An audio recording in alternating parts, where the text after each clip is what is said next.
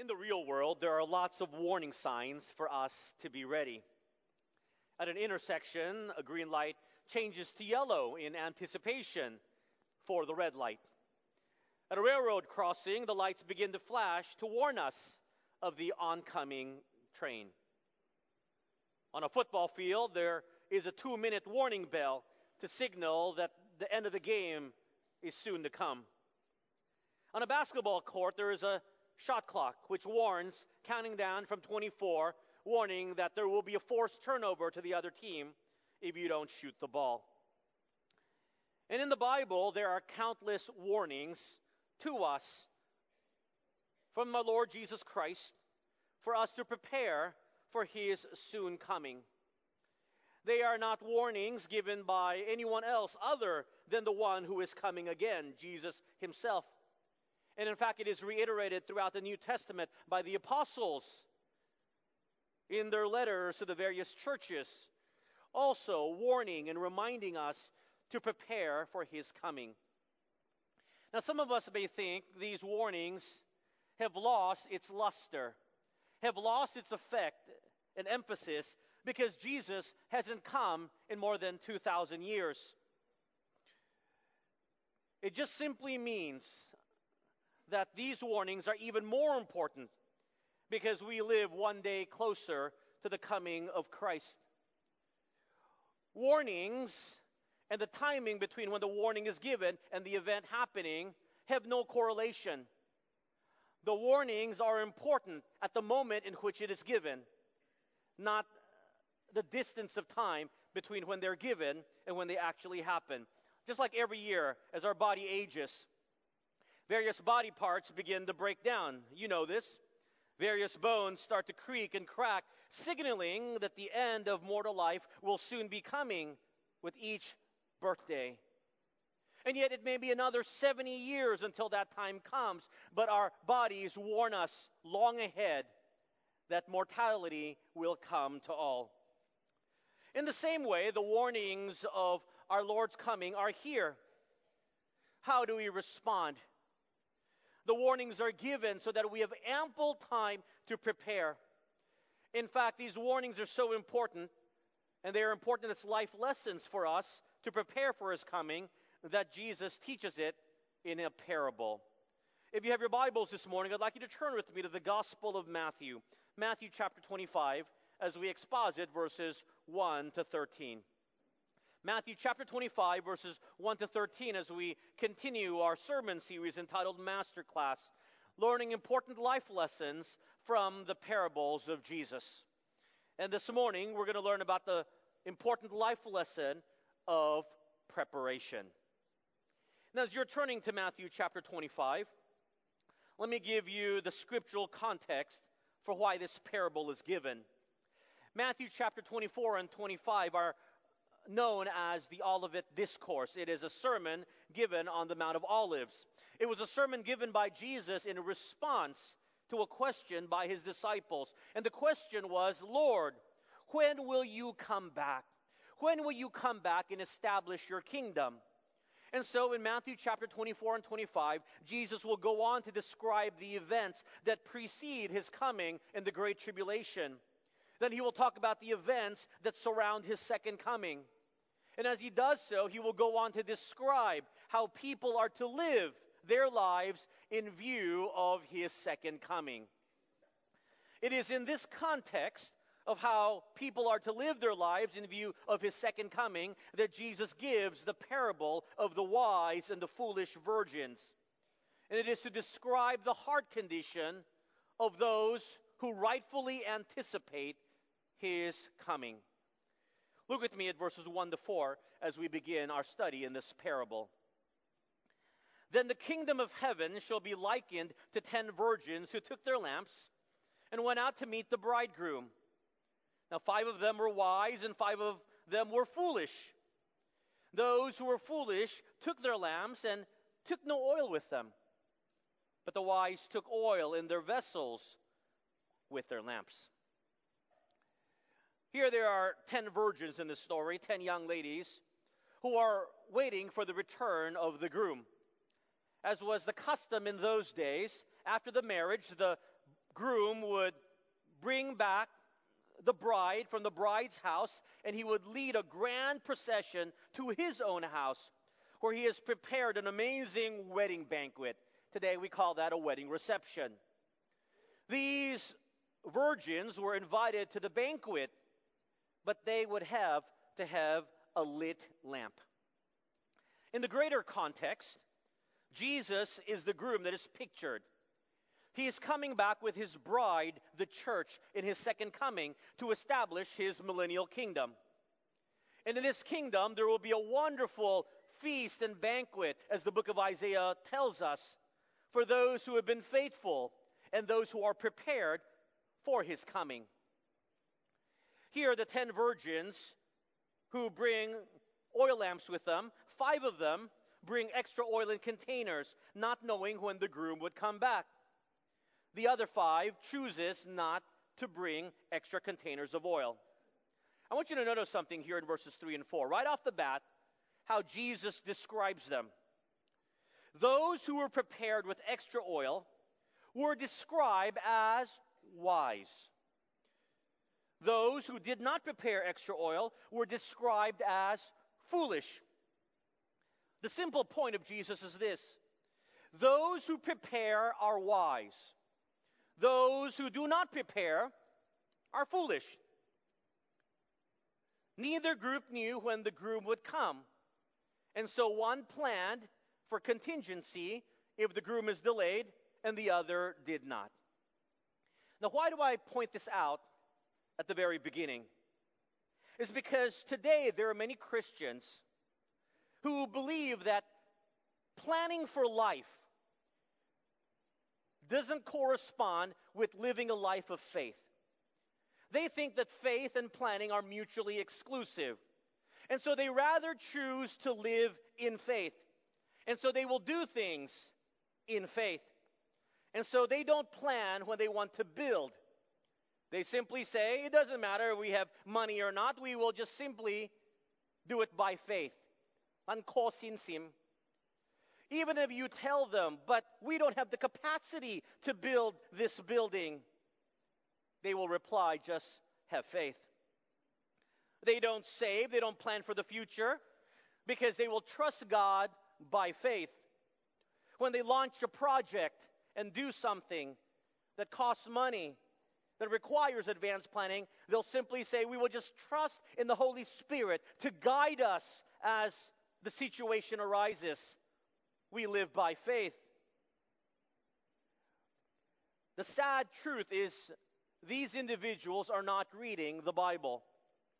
There are countless parables against this very attitude. More than that, Jesus' very clear words: people who do not plan are foolish.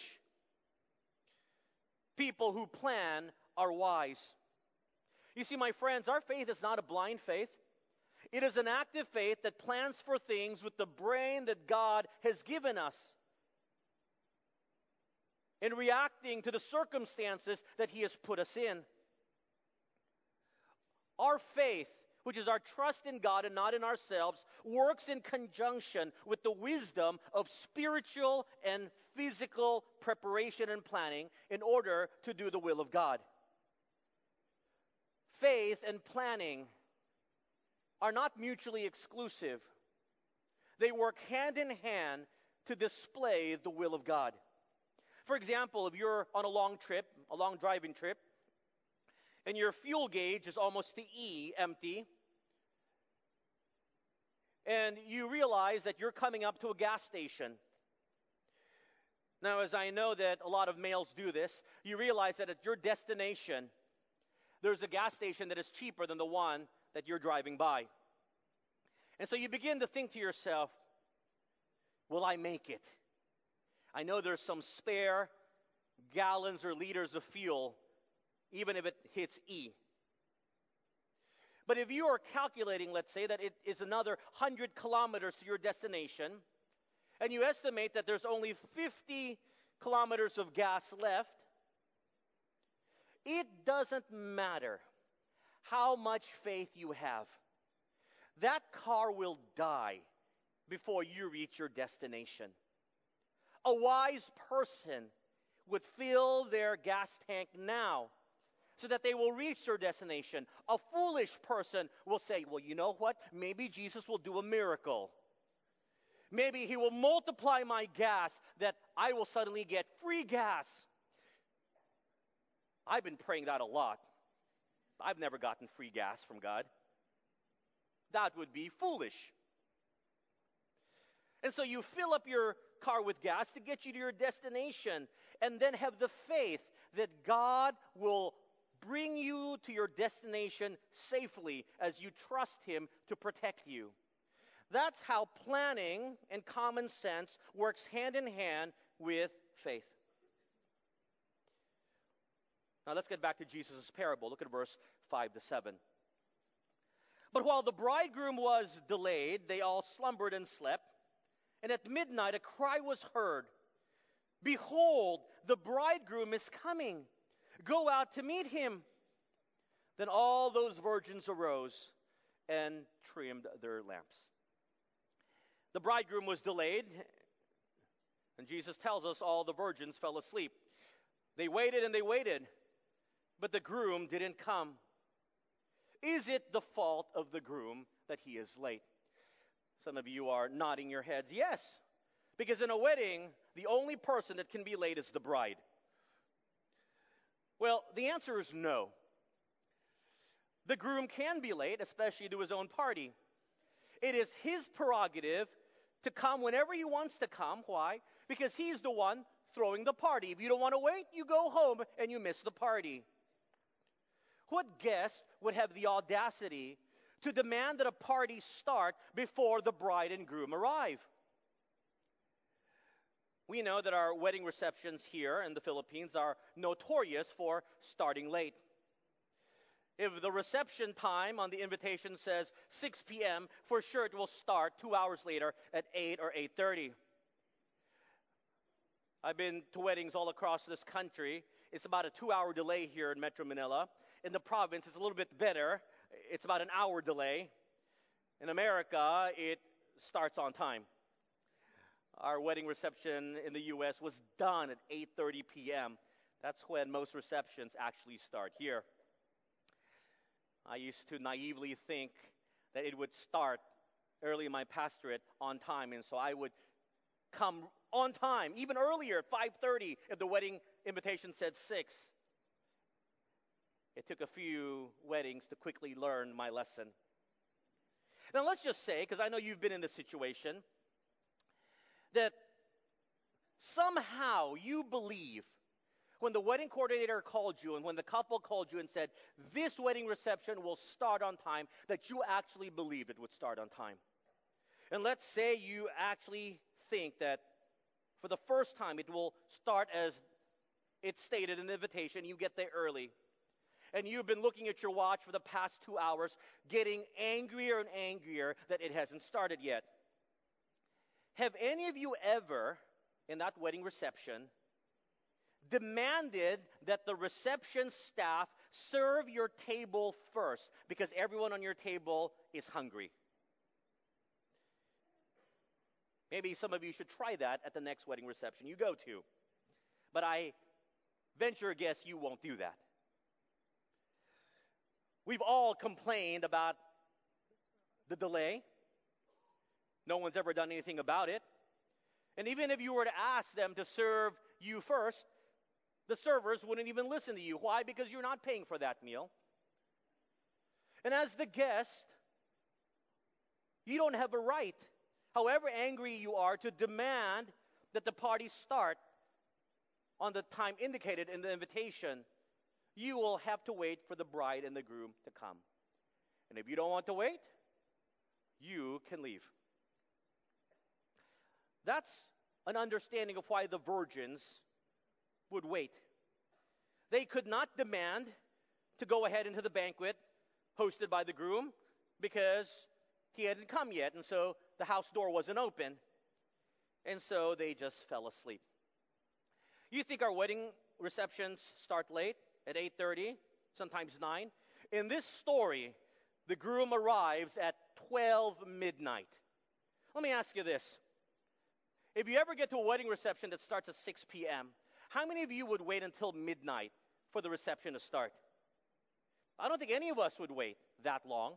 We'd grumble a lot. We certainly wouldn't wait till midnight. The only reason we would wait until midnight is if it was the most amazing banquet in the world. We're talking unlimited steak. We're talking unlimited giant scallops. And whatever other else that will make this the wedding banquet of the century, then maybe you may be encouraged to stay until 12 midnight. I believe these 10 virgins stayed until midnight because for them, they knew that this groom would throw the most amazing banquet. That's the only reason anyone would want to stay until midnight for a wedding reception.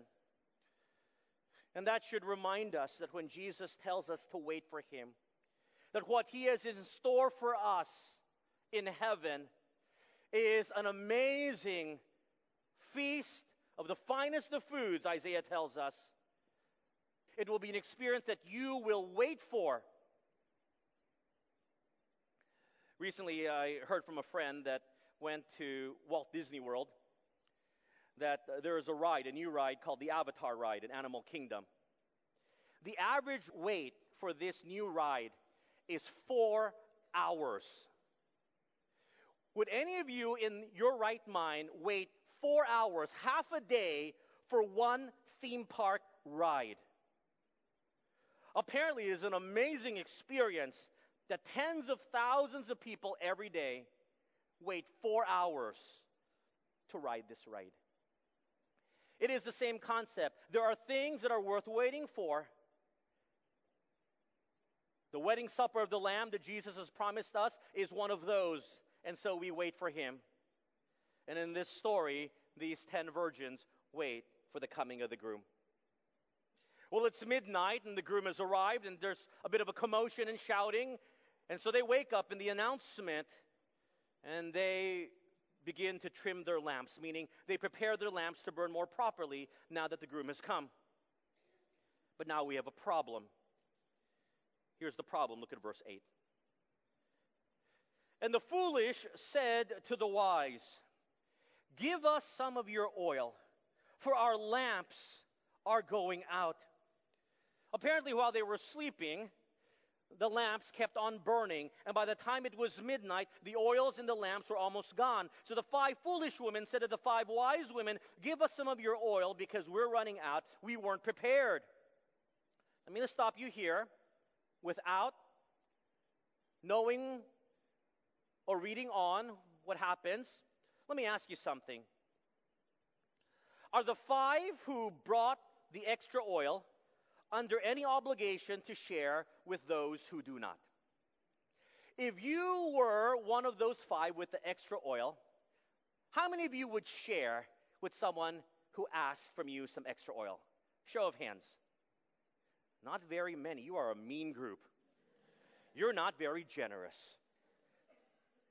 It's just a little bit of oil. Share with me some oil. They are under no obligation. The answer is no. Listen carefully. Here's a general principle. Not one of our 3, but a general principle. The ones who prepare are not responsible for the ones who do not. The ones who prepare are not responsible to the ones who do not prepare. Now let me kind of add to this story and mix it up. And let's say instead of 10 virgins, these 10 women were 10 women that have known each other since kindergarten. They are the bestest of friends. They are barkada. If 5 of your friends ask the other 5 to borrow some oil, are you obliged to help them? Some of you may be thinking, well, perhaps. Because if I don't give them some of this oil, they won't be my friend anymore. But the answer is still no, because the ones who prepare are not responsible for the ones who do not prepare. But let's say instead of friends, these 10 were sisters. Our 5 sisters who prepare obliged to share with the other 5 sisters? Their family. Some of you may be wavering in your answer, thinking, well, they are sisters. Family share. But the answer is still no. Because the ones who prepare are not responsible for the ones who do not. How about this? Let's say you are the mother, and instead of 10 virgins, it's 1 mother and 9 adult daughters. Are you as a mom obliged to share with 5 of your adult daughters who didn't prepare? I know the heart of mothers, they probably would. But the answer in that case is still no. Because the ones who prepare are not responsible for the ones who do not. Now you may say, well, Pastor, that seems heartless. How cruel. Didn't the Bible say be kind to one another? Now before you start to condemn, how many of you would share your hard-earned money with your siblings who don't work but watch movies all day? I bet you won't. How many of you will help out a friend who's struggling in life if you found out that none of them were making the effort to look for a job because he was playing video games all day? I bet you wouldn't help them. At the end of the day, each one is responsible for their own actions and then to reap the consequences of their actions. Therefore, the responsibility of those who do not wisely prepare is their own problem. And others, my friends, are not obliged or obligated to help if you yourself are not foolish to help plan in advance. Now, what if they asked really, really nicely? What if they pleaded? What if they showered you with flowery words about how great you are and how they helped you when you were in time of need and now they have some need? If they ask nicely, are you obliged to help? The answer is still no. I remember a few years ago, my kids were fighting. I heard the commotion, and I went to their room to see what was happening. Apparently, one of the younger siblings needed something from the older brother. And the older sibling, the older brother, didn't want to lend to his younger sibling. So I asked them what happened. Apparently, the younger sibling hit the older brother, and so the fight started. When I asked, why did you hit your older brother? The younger sibling told me, because I asked nicely, and he still wouldn't give it to me. You see, you and I cannot demand something that is not ours, even if you ask nicely. The reason I mention this is because in the millennial generation, that means young and old, those who are living in this 21st century, in our millennial generation, we are so entitled that we think that if we ask nicely, just by asking nicely, we are obliged to receive it. Right? You've had that experience when your kids come and they beg, please, please, please. Oh, you're the best mom and you're the best dad. And then you still tell them no. Those kids storm off angrily. I was nice to you. I used nice words. As if the niceties of your words oblige someone to give you something that you have not earned or prepared for. Here's the first principle, number 1, if you're taking notes. Prepare in advance for times of need, as others are not obliged to help you. Prepare in advance for times of need, as others are not obligated to help you. And you can even put in parentheses after this principle, life lesson, even if you ask nicely. And that's why it's an important life lesson to learn to prepare. That means you and I better have some life skills. I was thinking about this week about the importance of home economics. There's a raging debate in education today to really bring back home ec. Because while you can know a lot about English and history and algebra and science, it can't really help you survive in the real world. And so I kind of listed 10 life skills that I want my kids all to know. And I share them with you. First life skill you should know how to cook. Not just operate the microwave. Because there may come to a time when your mom isn't around to cook for you. When your family can no longer afford to cook. Learn how to cook. Secondly, you need to learn how to swim. It's always funny to me how living in a country with 7,000 islands, the vast majority of Asians, the Chinese, do not know how to swim. Learn to swim because doing really fast computations, math-wise in your head, will not keep you from drowning. Thirdly, learn to change a tire or learn how to put air in it. Because knowing the physics of how a car moves won't actually move your car with a flat tire. Fourthly, learn how to sew, especially how to sew a button. Because you would go broke if you had to throw away every shirt that lost the button. Fifthly, learn how to read a map. There will be days when there is no internet and Waze and Google Maps do not work. Sixthly, use a computer. Learn how to use a computer. This is for the older folks because this is where the future is going. Seventh, learn how to light a fire. There will be times when there simply is no electricity. Eighth, learn how to drive a manual stick shift car. The vast majority of vehicles in this world are still manual transmission. Ninth, learn how to perform CPR or the Heimlich maneuver. You never know when that's going to come in need for you and others. And of course, 10th, I believe you should know how to manage your finances. But as I write these 10 life skills that I believe everyone should know, at least I want my children to know, I think there's still even more important preparations that need to be done. And that is to prepare for our eternal destiny. You see, all the knowledge that you may know and all of the life skills that you and I may have will not save you from hell if you and I don't plan for it spiritually. The truest test of being prepared and therefore being wise is to be prepared for the unexpected, to be prepared for times of uncertainty. No one knows the time of their death. No one knows when they will get a terminal sickness. But a wise person remembers to ensure that they have prepared for their eternal destiny years in advance. Not when they suddenly fall into a coma and are incapacitated in a hospital. Because there will come to a time, listen carefully, my friends, when our eternal destiny comes, and there you will try to ask God for help. And there is one time in your life when God cannot and will not help you.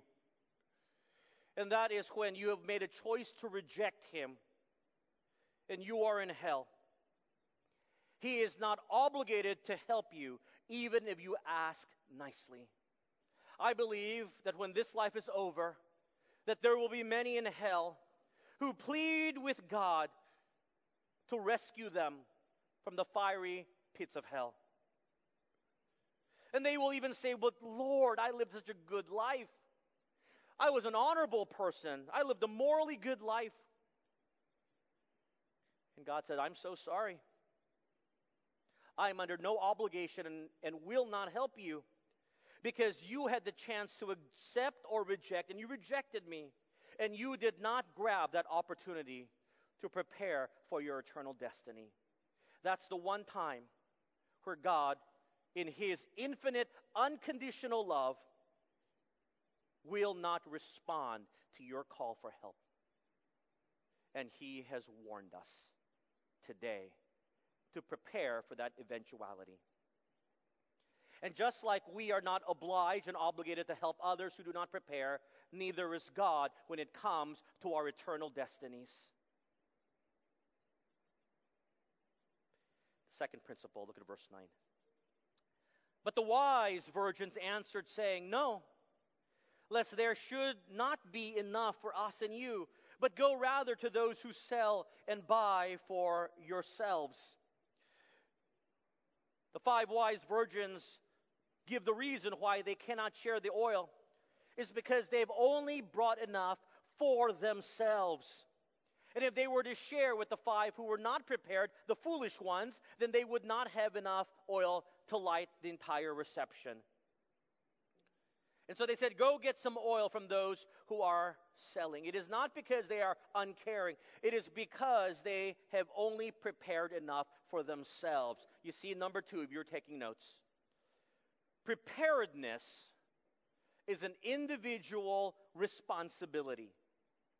Preparedness is an individual responsibility. You have to do it yourselves. If there is a category 4 and 5 typhoon that is bearing down on Metro Manila, you begin to prepare days in advance by stocking up on batteries, stocking up on food, drinkable water, knowing that there could be days without potable water. You charge all of your cell phones. You make sure that your power banks are charged.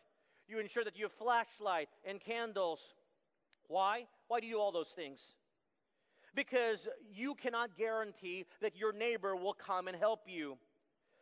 You don't know if no one else is going to do it for you. Now, the government may warn, and they will warn you with TV warnings and radio warnings. They'll send you texts that are about 5 hours late, but that's fine. They'll send you all the warnings, but they're actually not going to come to your house and personally prepare for you. Why? Because the government's expectation is that preparedness is still at its core an individual responsibility. You got to do it for yourself. And this principle needs to work its way into how we parent and in the family life. You see, in some families, parents will take on the responsibility of caring for themselves, but then somehow they have this notion that they also have to be responsible for the entire life of their children and their grandchildren.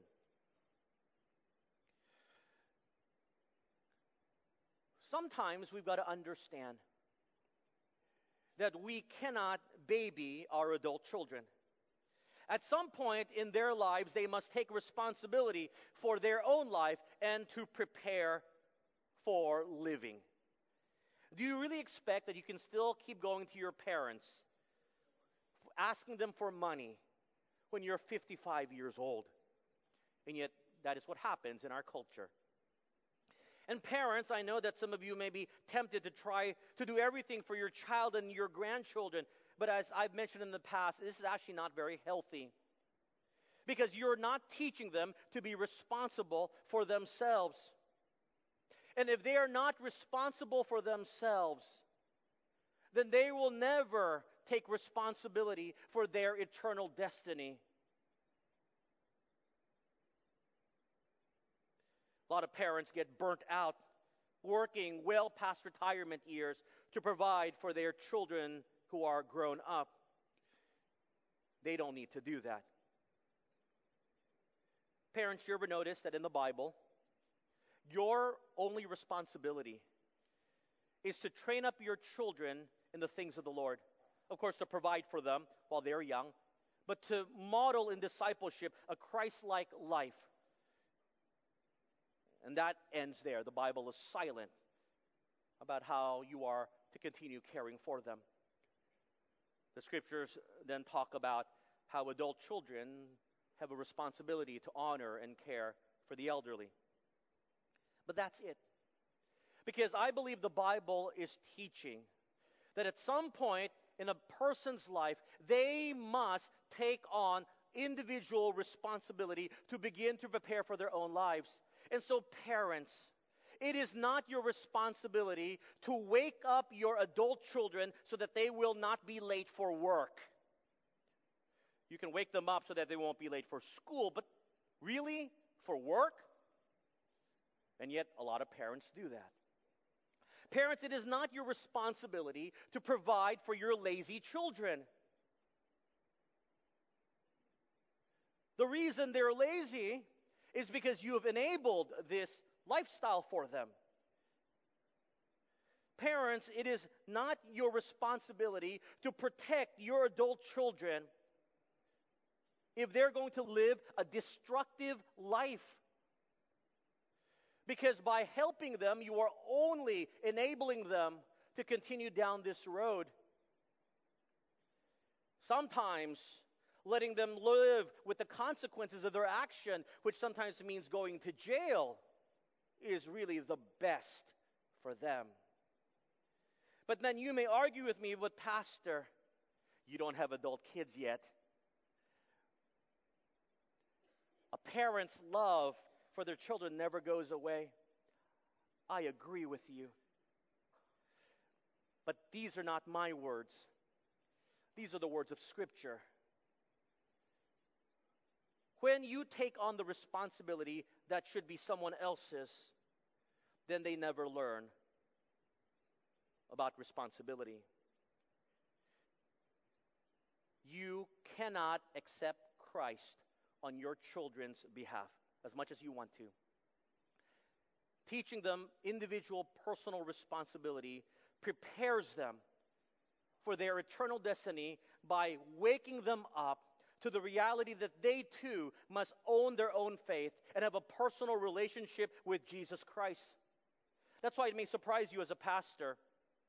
If your adult children don't want to go to church, I would tell you, don't force them. Encourage them. Challenge them. But don't force them. Because you know how it is. The more you nag, the more you force, the more they won't come. Just remind them of the truths of the Scripture, that their actions is between them and God. And if they don't want a personal relationship with Jesus Christ, that's on them. Now, I know your heart may go out to your children. Pray for them. Show them love. But they need to understand that you are teaching them to prepare for their eternal destiny by giving the responsibility of their spiritual life back to them. Just like you can't save yourself and them, you need to understand they must own up to it. For those of you who are younger, understand that your parents cannot always protect you. Just because you came from a Christian home or you came from a Christian school doesn't mean you're under the protection somehow of God. If you want to live a holy life, if you want to live and have purity before marriage, then it is your own responsibility to set up the guardrails to ensure that you do not fall into temptation. If you do not want to be embarrassed when you are challenged in your faith, then you have a responsibility to know more about your faith and what the Scriptures have. And if you are embarrassed, that's no one's fault but yours. You see, in our generation, in this millennial generation, young and old, it is a coddled generation that it feels so entitled that it's never their fault. And so if it's never my fault, I got to blame someone. But my friends, individual responsibility means that you cannot blame someone else. Nowhere in this parable do we read that the foolish virgins blame the wise virgins. You didn't tell me to bring the extra oil. You didn't bring enough for both of us. You aren't sharing. Those are the responses we would give if we were in that situation. You're so unkind. You don't reflect Jesus. Oh, we're good at blaming. And we're good at blaming using spiritual things. Well, you parents of mine, you didn't exhibit a Christ-like life. You weren't perfect, and that's why I'm not perfect today. My friends, the blame game needs to end because personal responsibility means you need to own up to certain things. Don't blame the religion of your relatives for why you don't walk the Christian walk. I know it's very difficult if you grew up in a Buddhist family. I can't even imagine how difficult it must be for you to take a stand. But at some point, you need to take a stand. There are men and women around the world who, because they take a stand for Jesus Christ, are excommunicated from their families. There are men and women across the world who, because they take a stand for Jesus Christ and make a personal choice to believe Him as their personal Savior, are cut off from their family fortune and must live in destitute because of their decision for Jesus. Don't tell me about the sacrifices that you need to make in this very comfortable nation in which we live. Don't blame God for a lack of time for why you can't sacrifice some of the time you spend on silly things to live for Jesus. But we're so good at playing the blame game. And we do so because we don't take ownership of what is ours. Learning to be prepared for our own individual needs is a good discipline so that we will prepare ourselves spiritually for when Jesus comes. Because listen carefully, when the eternal reckoning day comes and you are in hell, there is no one else to blame. And if you're a Christian and you don't get as much heavenly rewards as the other person going to heaven, you don't have anyone to blame. It is your own decision for how you've lived your life. Christians, all of us, need to be more prepared than we are now, knowing that Christ can come at any time. It's an individual responsibility. No more to the blame game of our millennial generation. Take up the responsibility of being prepared for Jesus' coming. Verse 10. And while they went to buy, the bridegroom came. And those who were ready went in with him to the wedding. And note this, the door was shut. While the foolish virgins who didn't prepare the extra oil containers went to the store to go find some more oil, the groom came and brought all those who were ready into his house for an amazing wedding banquet, and the door was shut. I'd like you to circle or highlight this phrase in verse 10. Those who were ready. They were the ones who were let in, and the door was shut. This is a very vivid picture of our third life lesson, number 3, about preparedness. Number 3. Preparedness brings reward to the ready. Preparedness brings reward to the ready. When you are prepared, you get rewarded. It's as simple as that. If you are not prepared, then you will not be rewarded. We would say, well, that's very fair. But I've got to stress this point because we've forgotten this principle in our very forgiving culture today. Gone are the days when we actually said something and kept our word. Let me give you an example. How many of you have this situation play out in your homes? Mommy tells the kids, kids, get ready. We're leaving at 5 p.m. When Daddy gets home, we're going to have a family dinner celebration. If you are not ready at 5 p.m. when Daddy comes back, we're going to leave without you. How many of you made that threat? So it's 5 p.m. Daddy, that's me. This is a true story. I come back. All right, kids, it's time to go. It's 5 p.m. Daddy, I can't find my shoes. Can you wait a few minutes? I need to find my shoes and put it on. The other says, Daddy, wait. I have to use the bathroom. And then the other says, Daddy, wait. My iPad isn't fully charged yet. That's something only you hear in the 21st century. Now, how many of you would actually say, I'm sorry, kids, we said 5, we're leaving? No, I know most of you, and I certainly don't. I say, all right, let's wait. Go find your shoes. And they go tramping off, finding their shoes.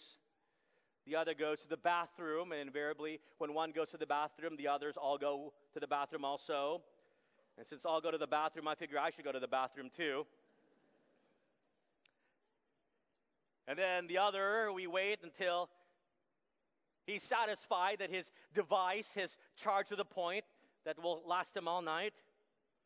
And by now, it's about 6 p.m. And the mood has definitely changed because now we're not on time. And we finally leave because we want it to be a happy occasion with all the kids there. Because of the kindness of this generation, we've been lulled into thinking, well, we have time to prepare. Imagine what your friends would say. What, you left your kids? Could you not have given them a few minutes to look for their shoes or use the bathroom or charge their device? You know, the answer should be, they should have done it before 5. But we're all the same way. When the time has come, then we have time to prepare. When it comes to spiritual things, you better learn this lesson now. Because in the spiritual realm and in how God operates, He operates like an airline. When the airplane door closes and flies on time, that's not the time when you run to the gate and try to jump on. It leaves, and if you're not prepared, you get left behind. The prepared wise virgin were able to enjoy the party. The others who were not prepared were not. Reward for the ready. And those who are not ready, look at this simple detail that Jesus puts in this story. The door was shut. He draws a very clear delineating line. Those who are prepared get rewarded. Those who do not will not be rewarded. God has showed us how He operates. When He comes back, He doesn't say, okay, I'll give you 5 minutes, scramble so you can all ask for forgiveness and begin to live for me. No. When He comes, that's it. Those who are prepared get rewarded. Those who do not are not rewarded. Well, look at these 5 foolish virgins who finally get the extra oil. Look what they do. Look at verse 11 and 12. Afterward, the other virgins came also, saying, Lord, Lord, open to us. But He answered and said, Assuredly I say to you, I do not know you. They tried to get into the party, but the door was already closed. They were denied admission because they were not ready. And of course, they make a commotion outside. They called the groom's name. Hey, let us in, let us in. And the groom comes out. He is the Lord of the house. Lord, Lord, open to us. And He answers to them, I do not know you. Loosely translated, who are you? Why should I open the door again? You're not my family. You're not a VIP in the spiritual realm. Who are you that I should open this door for you? I do not know you. And they were not let in.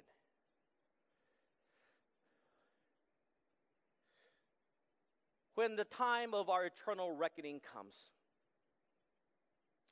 there may be those who plead with the Lord, Lord, Lord, open to us, let us in. Jesus will look at you and say, who are you? And I'm sure you'll answer, I was a really good person. I gave a lot of money to philanthropic causes. I was not a murderer. I occasionally lied, but I was generally a good person. I got a Citizen of the Year award, Lord. I deserve to go into the great party you're throwing.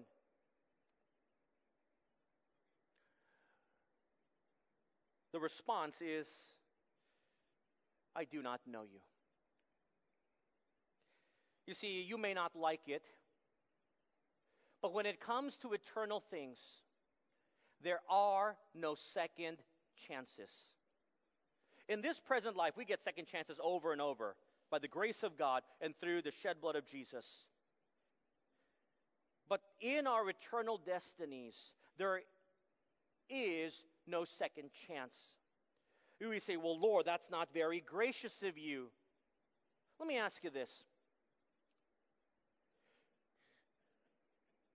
If the warning light came on yellow to signal the coming of the red light, and you didn't heed the yellow light, and you blew through the intersection when it turned red, and you broadsided another car, and you killed someone, you can't make things go away and say, oh Lord, give me a second chance to stop at the stoplight. Does that make sense? There are things in life where there are no second chances, where the consequences are such that you must live with your decision. And the eternal destiny of where you want to place your life is one of them. You can plead all you want. That door isn't opening. That's why there is a yellow light before the red. That's why Jesus says in verse 13, watch, therefore, for you know neither the day nor the hour in which the Son of Man is coming. The warning has already been given. The challenge to be watchful, to prepare, for no one knows the time of the coming of our Lord except God Himself. Because when He comes, for those that don't know Jesus Christ, it will be hell for them. But you still have chance today. If you don't know Jesus Christ as your personal Savior, if you don't believe that He died in your place, trust in Him today. You can't save yourself. And if you're struggling with your faith still, come and talk to the pastors and the elders and the deacons of this church. We would love to journey with you as you struggle with this most important of issues, the reckoning of your eternal destiny. For those of you who know Jesus Christ, but you are not today living for Him, it will be your loss of rewards eternal when He comes back. It's not a threat from me. It's just a warning from the Scriptures. Will you be wise or will you be foolish? It's up to you. Are you prepared? Let's pray. Father, the question is often asked, am I prepared to meet my Savior? For many of us, our mouth says yes, our lives say no. Challenge your people through your word to be prepared, to know the scriptural principles, that you are under no obligation to help us when we have not ourselves taken on the responsibility for planning for our lives. For those that think they still have more time, wake them up this morning. You can come at any time, or our lives can be taken at any time. For those who are still struggling with taking a stand for you, I pray that they would learn the life principle that at the end of the day, when we meet you, we are not to blame anyone else. We simply have to answer for our own lives. Challenge this church to see that it is a church that's living in anticipation for the coming of Jesus. And that when you come, each of us will stand proudly before you, joy in our hearts, excited to tell you what we've done for you. In Jesus' name we pray.